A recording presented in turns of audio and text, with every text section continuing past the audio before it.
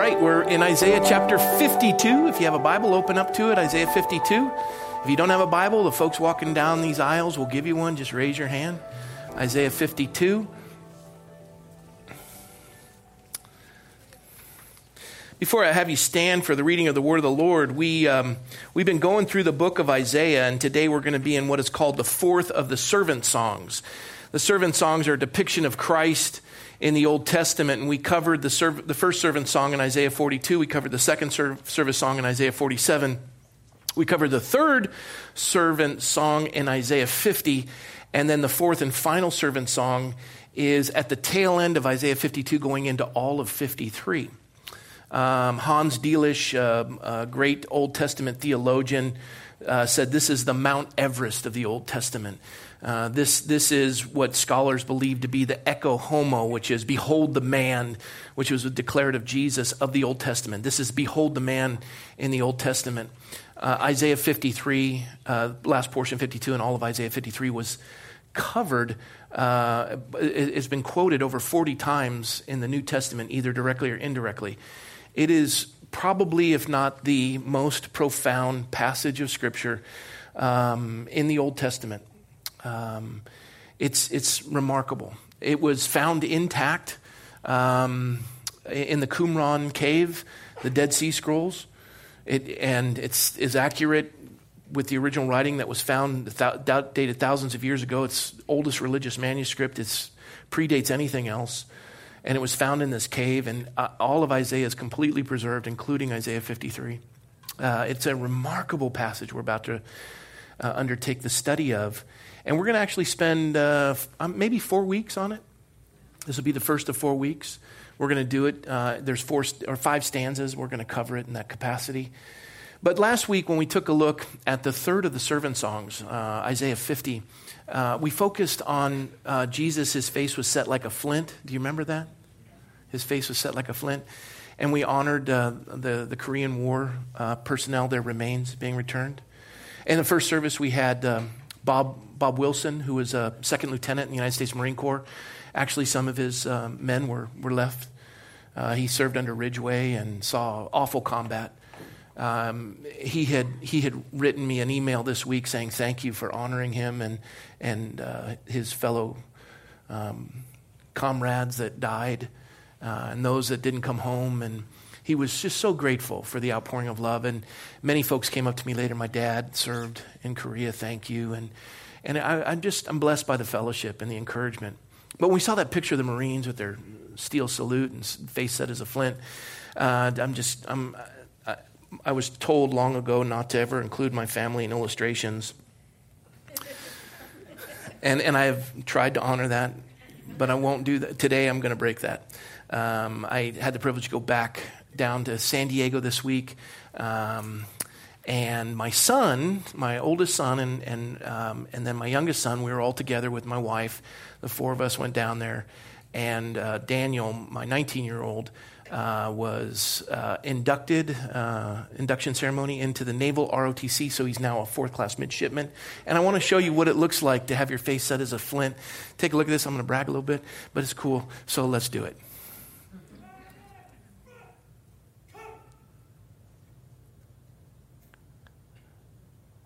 That's a DI. He's a really mean dude.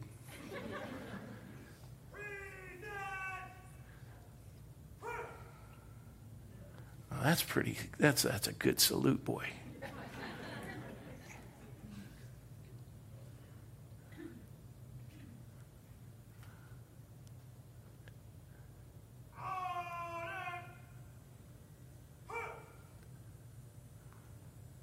There it is. And then there. All right, that's enough. Take it off. All right. I'm contemplating that and thinking he's a Navy option. There were Marines there. And I was thinking about that, and I was driving back with my 16-year-old. Actually, we went to go see a movie last night, Michael and I, and we had really enjoyed our trip to San Diego. And Michael's real contemplative, and he asked me, he said, Dad, when you were 16, my age, what were some of the things? And we just had this kind of heart-to-heart talk. And I was thinking, first of all, I wasn't asking questions like you're asking at 16. And processing this idea, watching his older brother step into the military, wanting to do naval special warfare, what that future holds, kind of looking at as a young person, looking at the future and what we're facing as a nation and all the changes we're going through and the trials that we're facing, and we're watching the nation kind of split and divided, and what are we all about? Why are we serving? What are we protecting? Where are we going? Is America exceptional? Is it not exceptional? Are they occupiers or liberators? Or, the whole nation's divided. And here my 16-year-old's asking these questions and looking at his future at 16. And one of the things I'd share with him, I said, I wish if I had known at 16 what I know at 54. And I said, one of the things your generation is stuck with is they're enamored by all the baubles and the trinkets. And when you get over the hump and you're on the backside of life and you've lost friends and they've died and your parents are gone and you see your kids growing up and you're watching all these things, all of a sudden life takes on it's like a curtain, a veil has been removed, and you see things for what it is. And it's fascinating. And I said, it's hard to depict this to you at 16 because you're seeing all the baubles and the trinkets. And I have the clarity of you having been through that. And all the things that I was enamored with that I really wanted to be a part of and really thought I needed and I had to have, at 54, I look back and I go, how stupid I was. And I wish I was asking at 16 the questions you're asking now. And the Harrisons are members of our congregation, and they were in first service. And I was thinking to myself, all the stuff that every one of you in life thought you needed to have, the Harrisons have such a great perspective on life because they deal with all the trash in the Conejo. Harrison and Sons, they watch all these things you had to have, and they're trying to find a hole to bury them in as you've thrown them away. And it really is. It just passes through the python, and let's just find out where to put it all. And we had to have this, your pet rocks and your Beanie Babies and your whatever, I don't know, the iPhone 4, 5, 6, 7, let's just keep going down the line. Your track phones and they're all in a dump. And you get to life and you're faced with, why are you here? What is the point? Are you some primordial soup? Is life just physical, or is there a metaphysical side?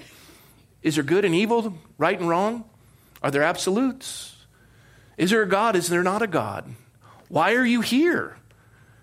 Are you just going to pass into matter and dissolve? Why is there time? How do we describe time? There has to be a beginning and an end. Why do we all have death in common? Why is it that when we do certain things, it results in, why are there laws that we're governed by? Who made those? Law of gravity, law of thermodynamics, second law of thermodynamics. Where do we get these? Who established that? And we say, well, there's no God. Okay. Then who did this? Well, there's no designer. What? You've got 4 seasons, winter, spring, summer, fall. The sun rises, sun sets. We're held. You look at this. It screams of a designer. Look at the human body. And you come up with evolution. And you say, well, we've evolved. From what? We're devolving, not evolving. I mean, we're just, if you think of evolution, you're slumped over and then you're standing and you're walking, and now we're just going back, in front of a computer and just slumping over and getting that lump in the back of our neck, and our arms are growing long. We're just, so I'll stop now.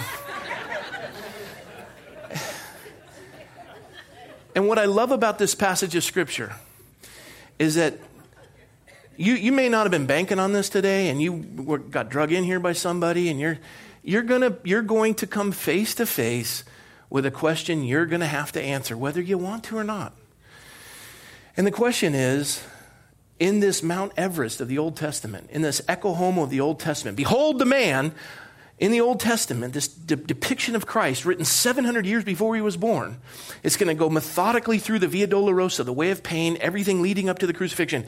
It's going to go all the way through it. And you're going to be left with this picture of, who do you say that he is?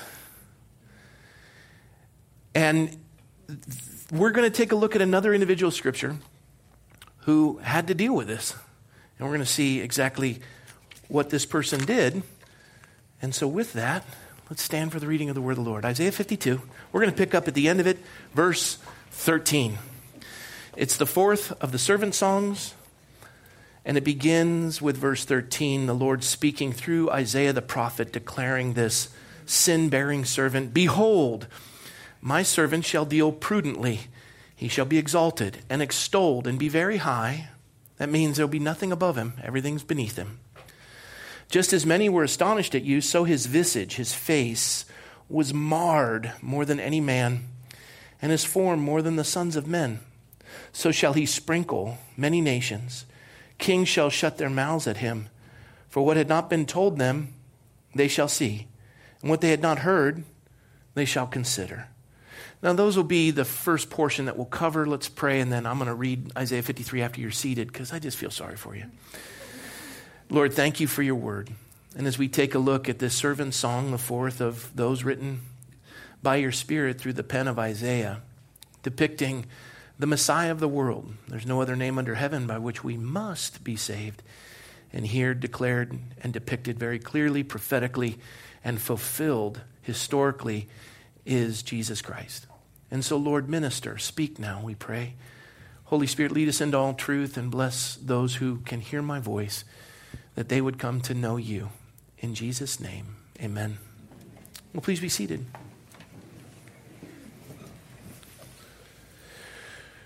Behold.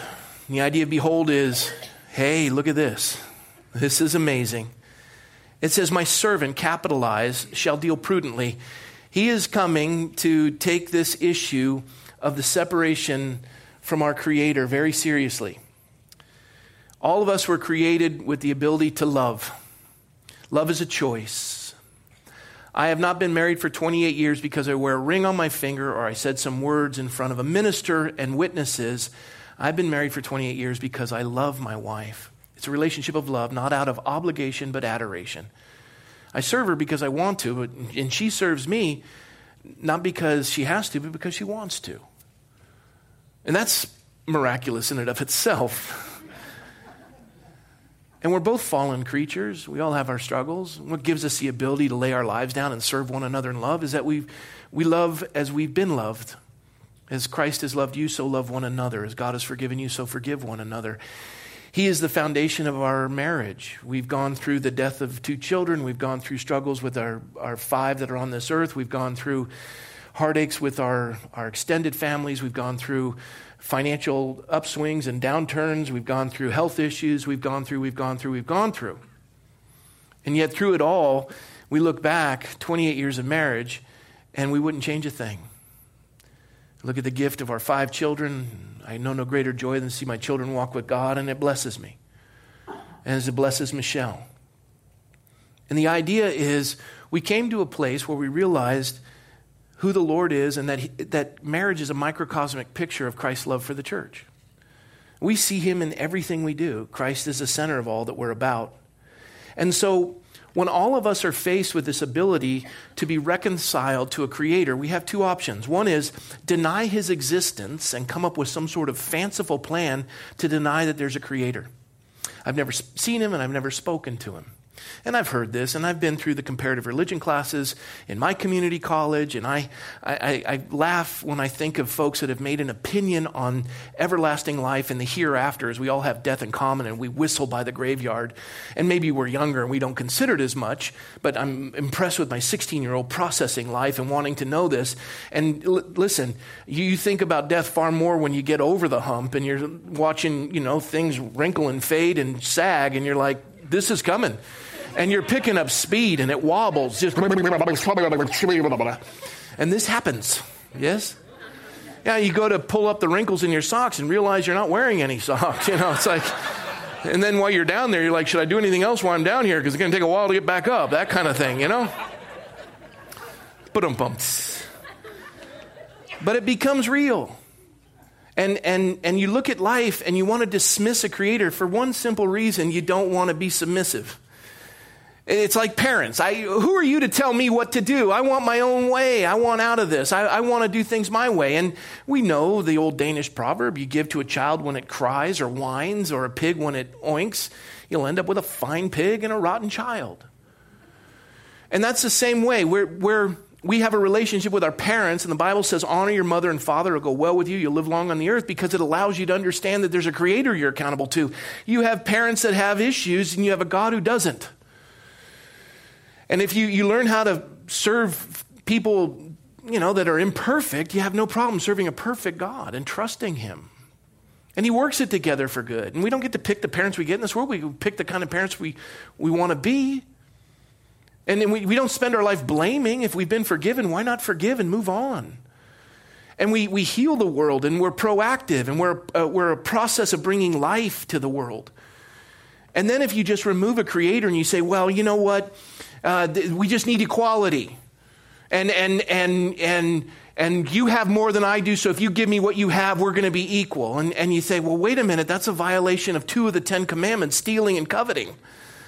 Well, no, socialism works. No, it doesn't. No, it does. Well, what about Venezuela? But we're going to do it different. And it reminds me of the meme I saw with a guy holding a giant fork that says economy. And there's a light socket that says socialism. And the guy's like, no, it's going to be different this time. Process that. And we look at each other and we say, well, why? Why does that not work? Because there are aspects of humanity that are ingrained in all of us. We are selfish. We're self-consumed. There are only 2 types of government: consent to the governed or an oligarchy. Oligarchies take the form of fascism, socialism, communism, fill it in, ism. Consent of the governed is the idea that we have to separate government. It's a necessary evil. Man's innate desire is to want to get someone else to do their work for them. And the oligarchy is the few rule the many, and we're the elite, we're smarter, and you're going to serve us. Everyone got that? And yet mankind cries out, stand fast therefore in the liberty for which Christ has set you free. Mankind has this innate desire to want to be different. They want to know this, and you'll know the truth, and the truth will set you free. The best way to subjugate another human being, the best way to cause someone else to be your servant or your slave, is ignorance. So instead of educate you, let's indoctrinate you. And then I can rule over you. And we repackage it and sell you a whole new format. And then all of a sudden, this comes on the scene. This. You'll know the truth. The truth will set you free. Stand fast, therefore, in the liberty for which Christ has set you free. Wait a minute. We're created equal. No, we rise and fall before one master. Who am I to judge another man's servant? No. This is a divine right of kings. I have authority to rule over you. I am the lead. I'm smarter. No, you aren't. The scriptures say that we serve one another and we humble ourselves. You want to be great in the kingdom of God, be a servant of one another. And you read that and you say, well, wait a minute. I've got to get rid of that. If they start thinking that they've been created in the image of God, fearfully and wonderfully made, knitted together in their mother's womb, and that they can have these inalienable rights of life, liberty, and the pursuit of happiness, I've got to shut that down. Take this scripture out. And so there's a war upon truth. And we have to suppress it. Now we watch in the media and everything else, it just seems as though it's exponentially getting worse. I look at young people and I think, it's trepidation, it's difficult times. Probably causes a little anxiety and fear just hearing my 16-year-old speak. My 19-year-old wondering, what am I going to be defending? Half the country doesn't even believe we're exceptional, and they don't understand about this idea of consent to the governed and this idea that we need a 3 system of government found in Isaiah. The Lord is our king, our lawgiver, and our judge, executive, legislative, and judicial branch. That we got that from the Bible. Where? And the idea, we're a democracy. We're not a democracy. We've never been a democracy. Do you understand this? Most people have been indoctrinated and think we're a democracy. We're not a democracy. Our founders hated that word democracy. Hated it. We're a democracy. How in the world can somebody get the popular vote and not be the president? Because we're a constitutional republic by representation through the consent of the governed. They made it that way. They knew that a democracy would lead to an oligarchy, mob rule. And that's why we have this amazing thing that if 50.5% of the population decides they want to kill a segment of the world, they can't do it by mob rule because It's spread out by consent of the governed through a legislative and executive and judicial branch in a bicameral legislature. It's fascinating. The realization to separate powers so it's not centralized in one person. We, the people, the only government on the face of the earth where the sovereign, the one in charge, isn't even involved in government. We, the people. And yet we think democracy. And God says, no, it's not a democracy. It's never been. The consent of the governed and the purpose of this that we find in Isaiah, and we go through this, is that God says, I'm going to deal prudently. When I stepped on the scene and you see this revival occurring, and it happens in Jerusalem, and it goes to Jerusalem, Judea, Samaria, and the outermost parts of the world. It's like a pebble in a pond. And it reaches to every nook and cranny of the earth. Isaiah 52 says, behold, my servant shall deal prudently. He shall be exalted and extolled and be very high.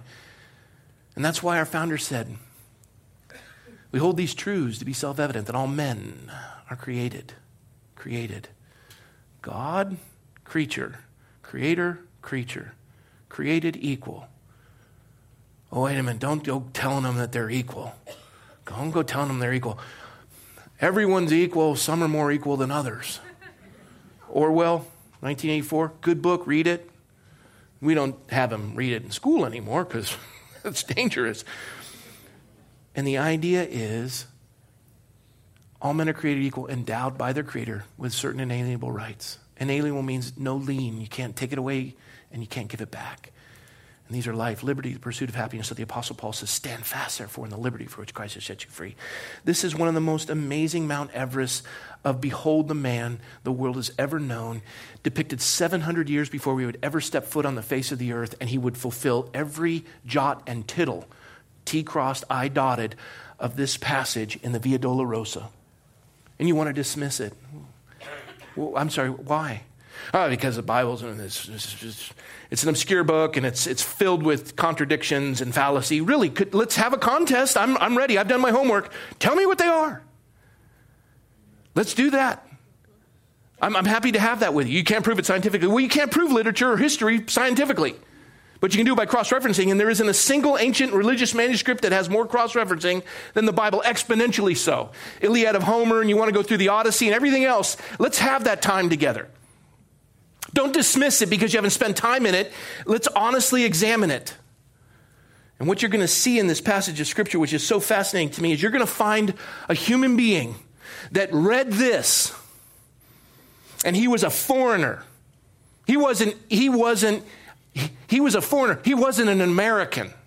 He wasn't even a European. He was an African.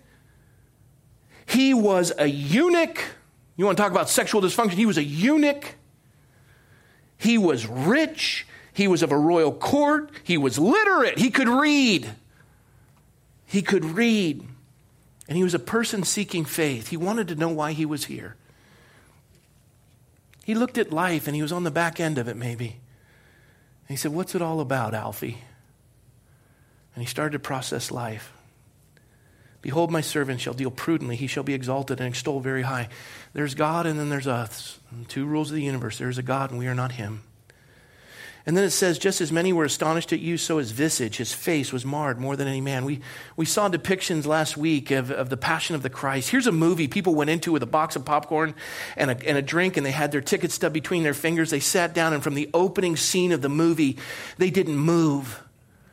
And they left with the ticket still in their fingers, and they never even touched their popcorn or their drink, and their face was sobbing, and all they could do was wipe the tears. I've never been back to see it.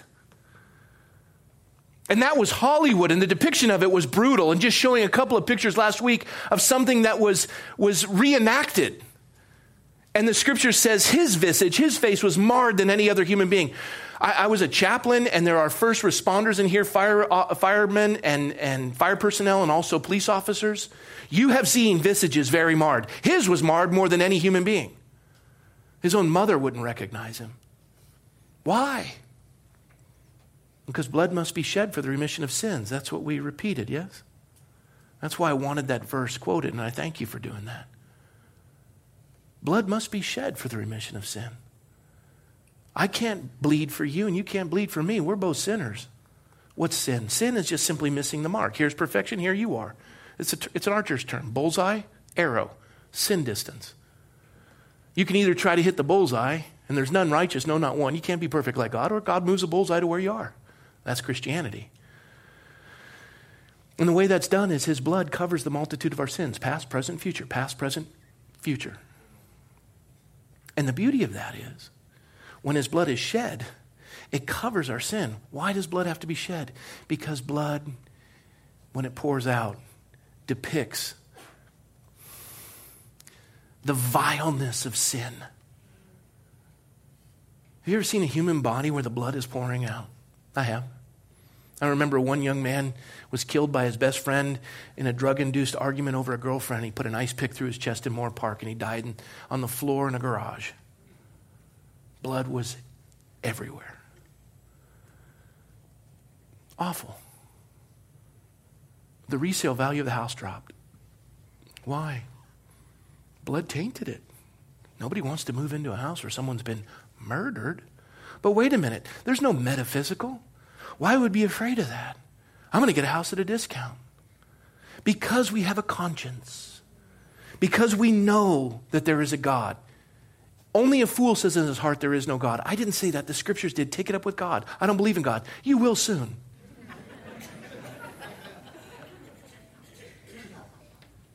Clock's ticking. And for time to exist, there needs to be a beginning and an end.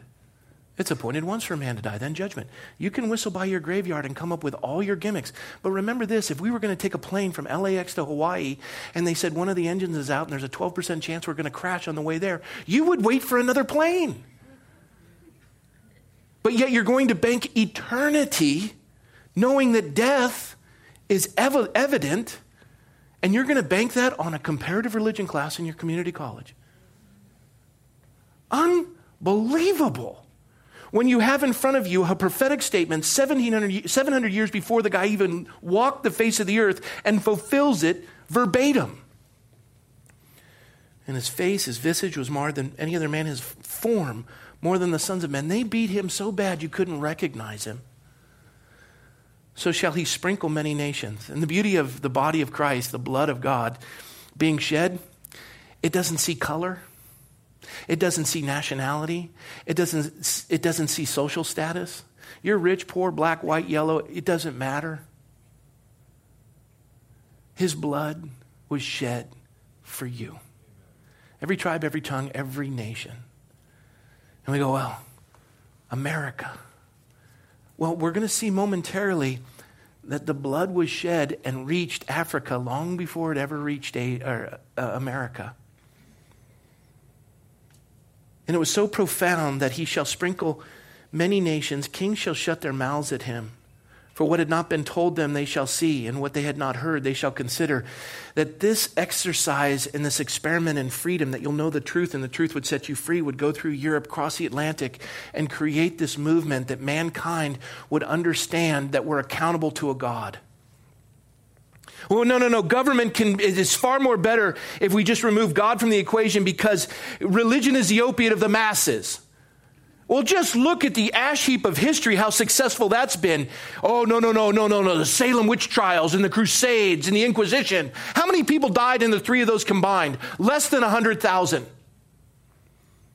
Salem witch trials was ended by Christians. Do your homework. Europe went on for another 200 years with their witch trials. America ended it with passionate, biblically centered preachers. And less than 20, actually, let me correct that, less than 30 died in the Salem witch trials. But how many have died in godless governments? Socialism, communism, fascism. Billions with the B. You see, you remove God from the equation, where do you get your value? And what rules do you make? And where do you get the foundation of those rules? Obviously, it's to subject somebody else to what it is you desire, and he who's in charge makes the rules. And you know what we find is every time someone gets to be in charge and make the rules, they like people to serve them. And they like to enslave them. And here we have this gift. And this is declared that we see this through the scriptures, that he sprinkles many nations and kings are moved by it. The one word that caused King George III to declare war against this upstart nation of these 13 colonies was the word consent of the governed. I'm king. I will do as I please. You are my subjects. No. We are subject to God, and we will decide whether we want you to rule us or not. How dare you? Divine right of kings. I'm special. I'm elite. I'm smarter than you. That may be true, but you don't have the right to rule me without my consent. We're created equal. Well, I'm smarter. Yes, we're not equal in capacity. You may be smarter. You may have your Oxford or your Ivy League degree. You may be smarter, or we're not equal in capacity, but we're equal in dignity. I don't care how smart you are. You don't have the rule or the right to cause me to be your slave. And the Bible says if there's no God, if a man says there's no God, he's a fool. So you may be smart and say there's no God. I'm smarter than you without an education. A kindergartner is smarter than you. What's greater than God? More evil than the devil. The rich need it and the poor have it. And if you die, you'll eat. If you eat it, you'll die. Stanford graduates couldn't get it. Kindergartners got which got it, and Stanford graduates couldn't. What's greater than God? More evil than the devil. The rich need it. The poor have it. And if you eat it, you'll die. Kindergartners got it on the first line. What's greater than God? Nothing. What's more evil than the devil? Nothing. The rich need it? Nothing. The poor have it? Nothing. And if you eat it, you'll die? Nothing. Now you all are smart. But it begins with what's greater than God? Nothing. It says that he is extolled. He's very high. He is up here and everything is below him. There's no other name under heaven by which we must be saved. And so the passage says that, and it goes into this picture of Isaiah 53. Who has believed our report, and to whom has the arm of the Lord been revealed? For he shall grow up before him as a tender plant, as a root out of dry ground. He has no form or comeliness. And when we see him, there's no beauty that we should desire him. He is despised and rejected by men. A man of sorrows, acquainted with grief, and we hid, as it were, our faces from him. He was despised, and we did not esteem him. Surely he has borne our griefs and carried our sorrows. Yet we esteemed him stricken, smitten by God, and afflicted. But he was wounded for our transgressions. He was bruised for our iniquities. The chastisement for our peace was upon him, and by his stripes we are healed. The cat of nine tails, ripping out his back, he did that for us. And all we like sheep have gone astray. I don't need God. I'm a self-made man. Or a woman. What part of yourself did you make? You're not. We have turned everyone to his own way. Everyone does what seems right in their own eyes. And the Lord has laid on him the iniquity of us all. He paid the penalty. He took the price.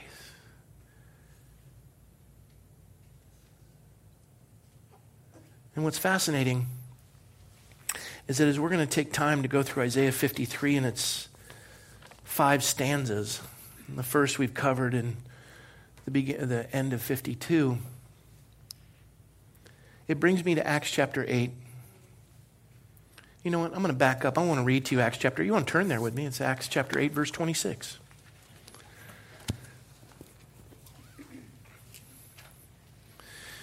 Christ is risen from the grave. He's already gone to the cross. People have entrusted their lives to him. Now there's a wholesale attack to destroy Christianity and all the apostles. There's a young fellow by the name of Philip. And as this church is going from Jerusalem, Judea, Samaria, and the outermost parts of the world, as the pebbles hit the pond and the ripples are flowing out to every nook and cranny of the world, verse 26 says, Now an angel of the Lord spoke to Philip, saying, Arise and go toward the south along the road which goes down from Jerusalem to Gaza. So he tells him to take this obscure desert route down to Gaza. No one travels that way. Robbers are there. But Philip, faithful, jumps to the task.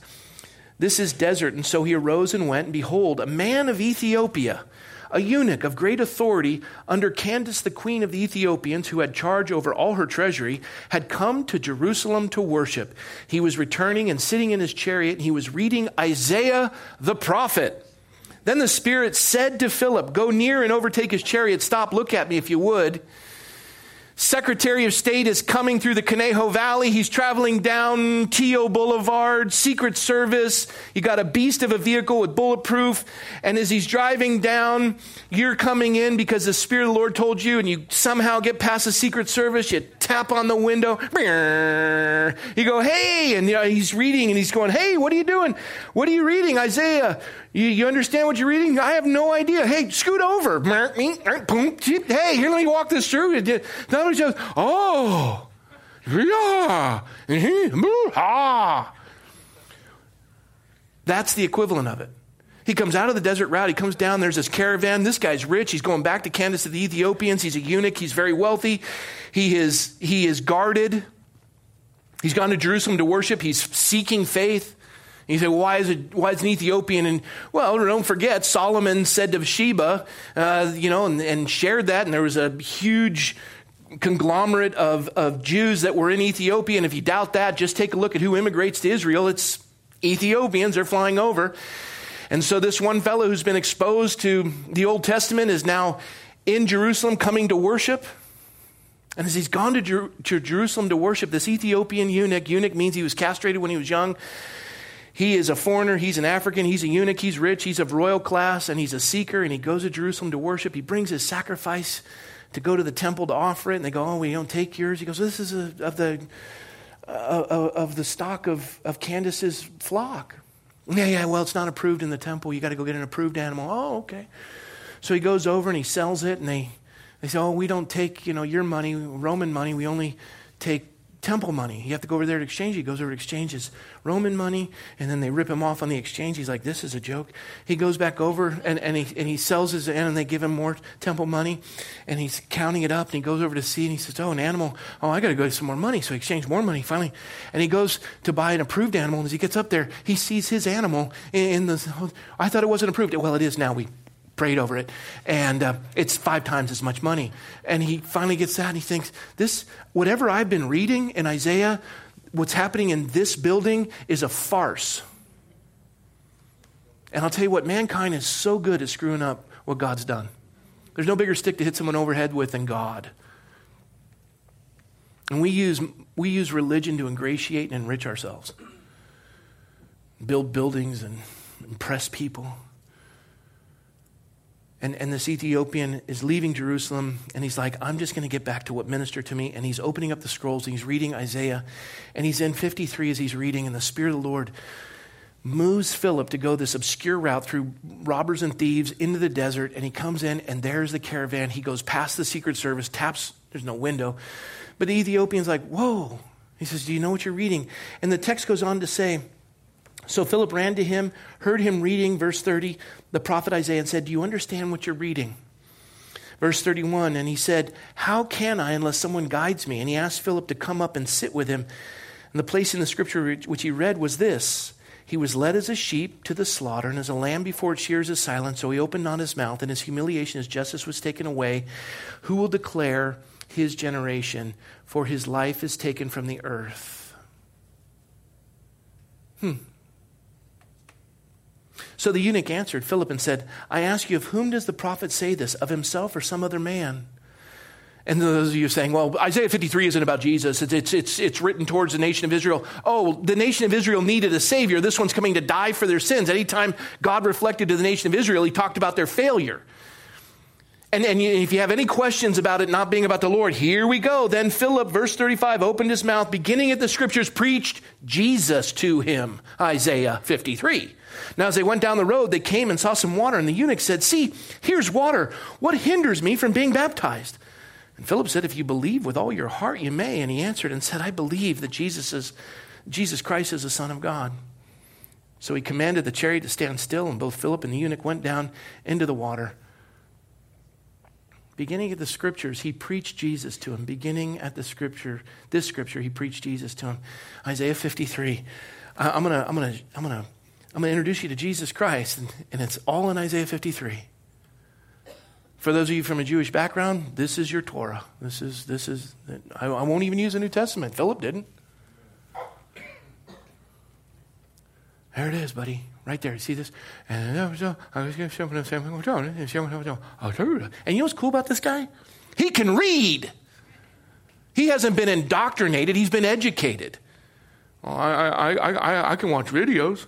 Yeah, but can you read? Faith comes from hearing, hearing from the word of God. Read, study to show yourself approved unto God. A workman who need not be ashamed, rightly dividing the word of truth. Study. I don't like to study. It's boring. You're boring. Read.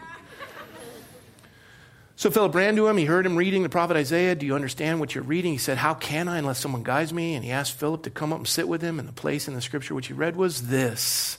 And there it is, Isaiah 53, 7 and 8. He was led as a sheep to the slaughter, and as a lamb before its shears is silent, so he opened not his mouth. In his humiliation, his justice was taken away. And who will declare his generation?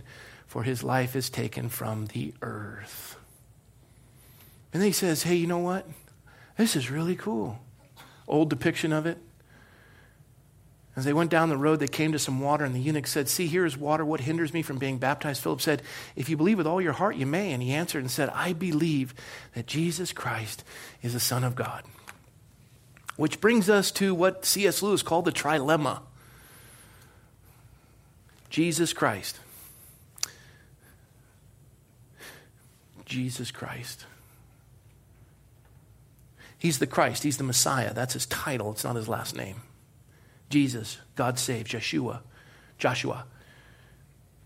is the Son of God. I believe that Jesus Christ is the Son of God. Okay, stop. Jesus said to his disciples, who do you have to make that personal, who do you say that I am? Jesus is asking you, who do you say that I am? You can say one of three things. If you're smart and you've done some reading, you can say he's either a liar, Jesus Christ is a liar, or you can say he's a lunatic, or he's Lord. Those are your only three options. He's a liar because he said, I am the way, the truth, the life. No man comes to the Father but by me. There's no other name under heaven by which you must be saved but that of Jesus Christ. He either knew he wasn't and he said he was, which makes him a liar, or he's a lunatic. He said all those things, believed himself to be all those things, and he wasn't. He needed to go to Happy Dale or Hotel California, which is now Sea Sushi. Sucky. Right? Or he's Lord. That's your three options. You can't say he was a good man, but he wasn't God. Because he said he was God. So that makes him either a liar or a lunatic. You got to make your decision. The Ethiopian looks at it. He's moved by it. He reads it. He says, I believe that Jesus Christ is the Son of God. So much so, this foreigner, this African, this eunuch, this rich man, this man of royal blood, literate, seeking faith, he's not even European, so don't give me the old white guys gimmick. He's an African. Long before Christianity ever reached Europe, it went to Africa. The oldest church is the Ethiopian Coptic Church, founded by this dude. 3rd century. White men didn't evangelize Africa. This guy did.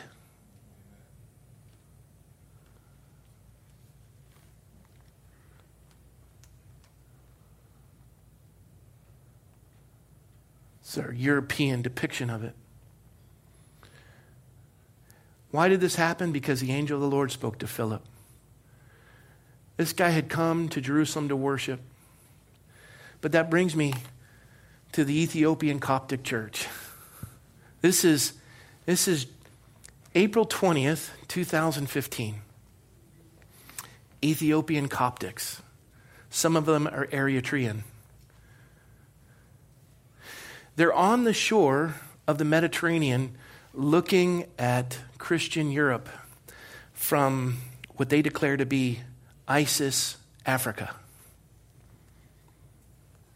They had taken these Christians in a caravan who were trying to find refuge anywhere that they would be given safe haven. And the cowards covered their face. We seem to see that a lot these days. And they have a method to instill their will on mankind. It's a fascinating method. It's called, are you ready? Got to be real smart to process this. It's called fear. They want you to be paralyzed in fear. This Ethiopian says, I believe in Jesus Christ. He's baptized and goes into Africa. One God changes one man who changes one nation. Ethiopia. One God changes one man who changes one nation. Ethiopia, 3rd century. The guy in Acts 8. The people who are affected by this one God who affected this one man who affected this one nation, generations later professing Christ, and 3 of the 20 that were beheaded. You see, the ones that didn't profess Christ were mercifully shot in the head. The 20 that professed Christ had their heads cut off. 3 of them had just professed Christ the day before.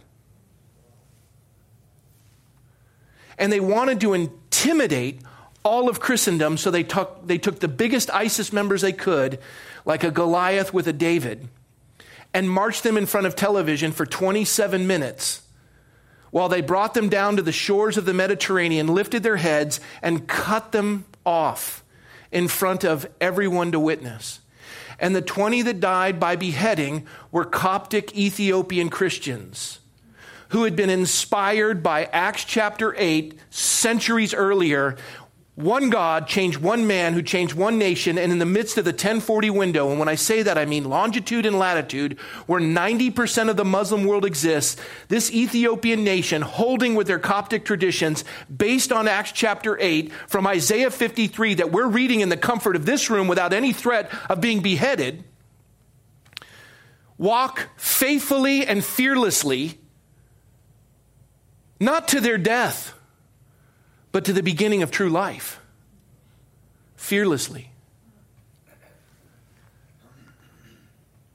While all the 1040 window of the Arab world and the African world was watching, these 2 women who had been praying for their brother to come to Christ and give his heart to the Lord witnessed the beheading of their brother who the day before had given his life to Christ. And here he is. The same inspiration of Acts chapter 8, Ethiopian eunuch, hundreds of years later, in the midst of what the world would consider paralyzing fear, they ask him and they say, do you really believe in Jesus? And he said, yes, their God is my God.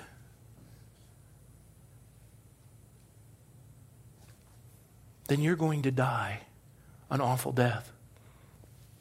Then I die with my brothers. And I could show you the picture, but I won't, of his head next to his body. And here we are in this room, and we go, oh, what an awful time to be alive. It's just awful. I'm so scared. And I'm not making fun of you, because as I was driving back, contemplating my 19-year-old saluting and taking an oath of office that he will defend it against all enemies, foreign and domestic, and not knowing what that nation's going to look like through the course of his career. And in the very early parts of his career, he's going to be in harm's way, especially if he wants to do naval special warfare. He will be in harm's way. And my 16-year-old looking at life and asking me questions of a future he wants to make sure he makes an impact on. And I think my 16-year-old, my 19-year-old, hey boys, one God changed one man to change one nation. So calm down, Rob, because God's in control. The one who could depict 700 years before the event ever happened and touch a man in a chariot on his way to Ethiopia by a guy who comes over the desert to go through the security guards to reach him and tap on his beast limousine and the window come down and be reading Isaiah 53 and show him Christ through the process of that his life would be without these tapes. Work with me here, people. And the Lord said, Rob, are you afraid for your boys? No. No. I'm proud of him.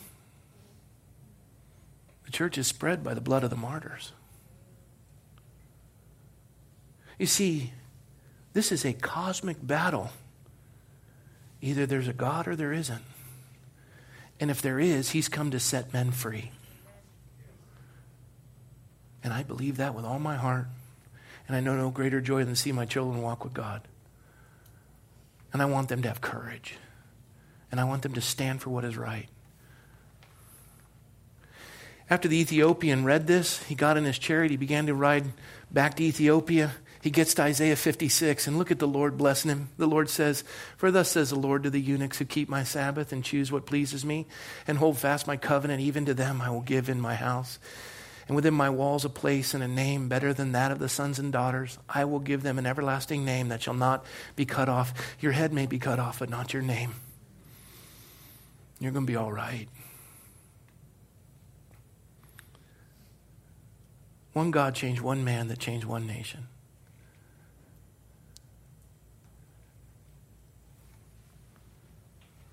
I want to say this to the young people. Don't be disillusioned or discouraged.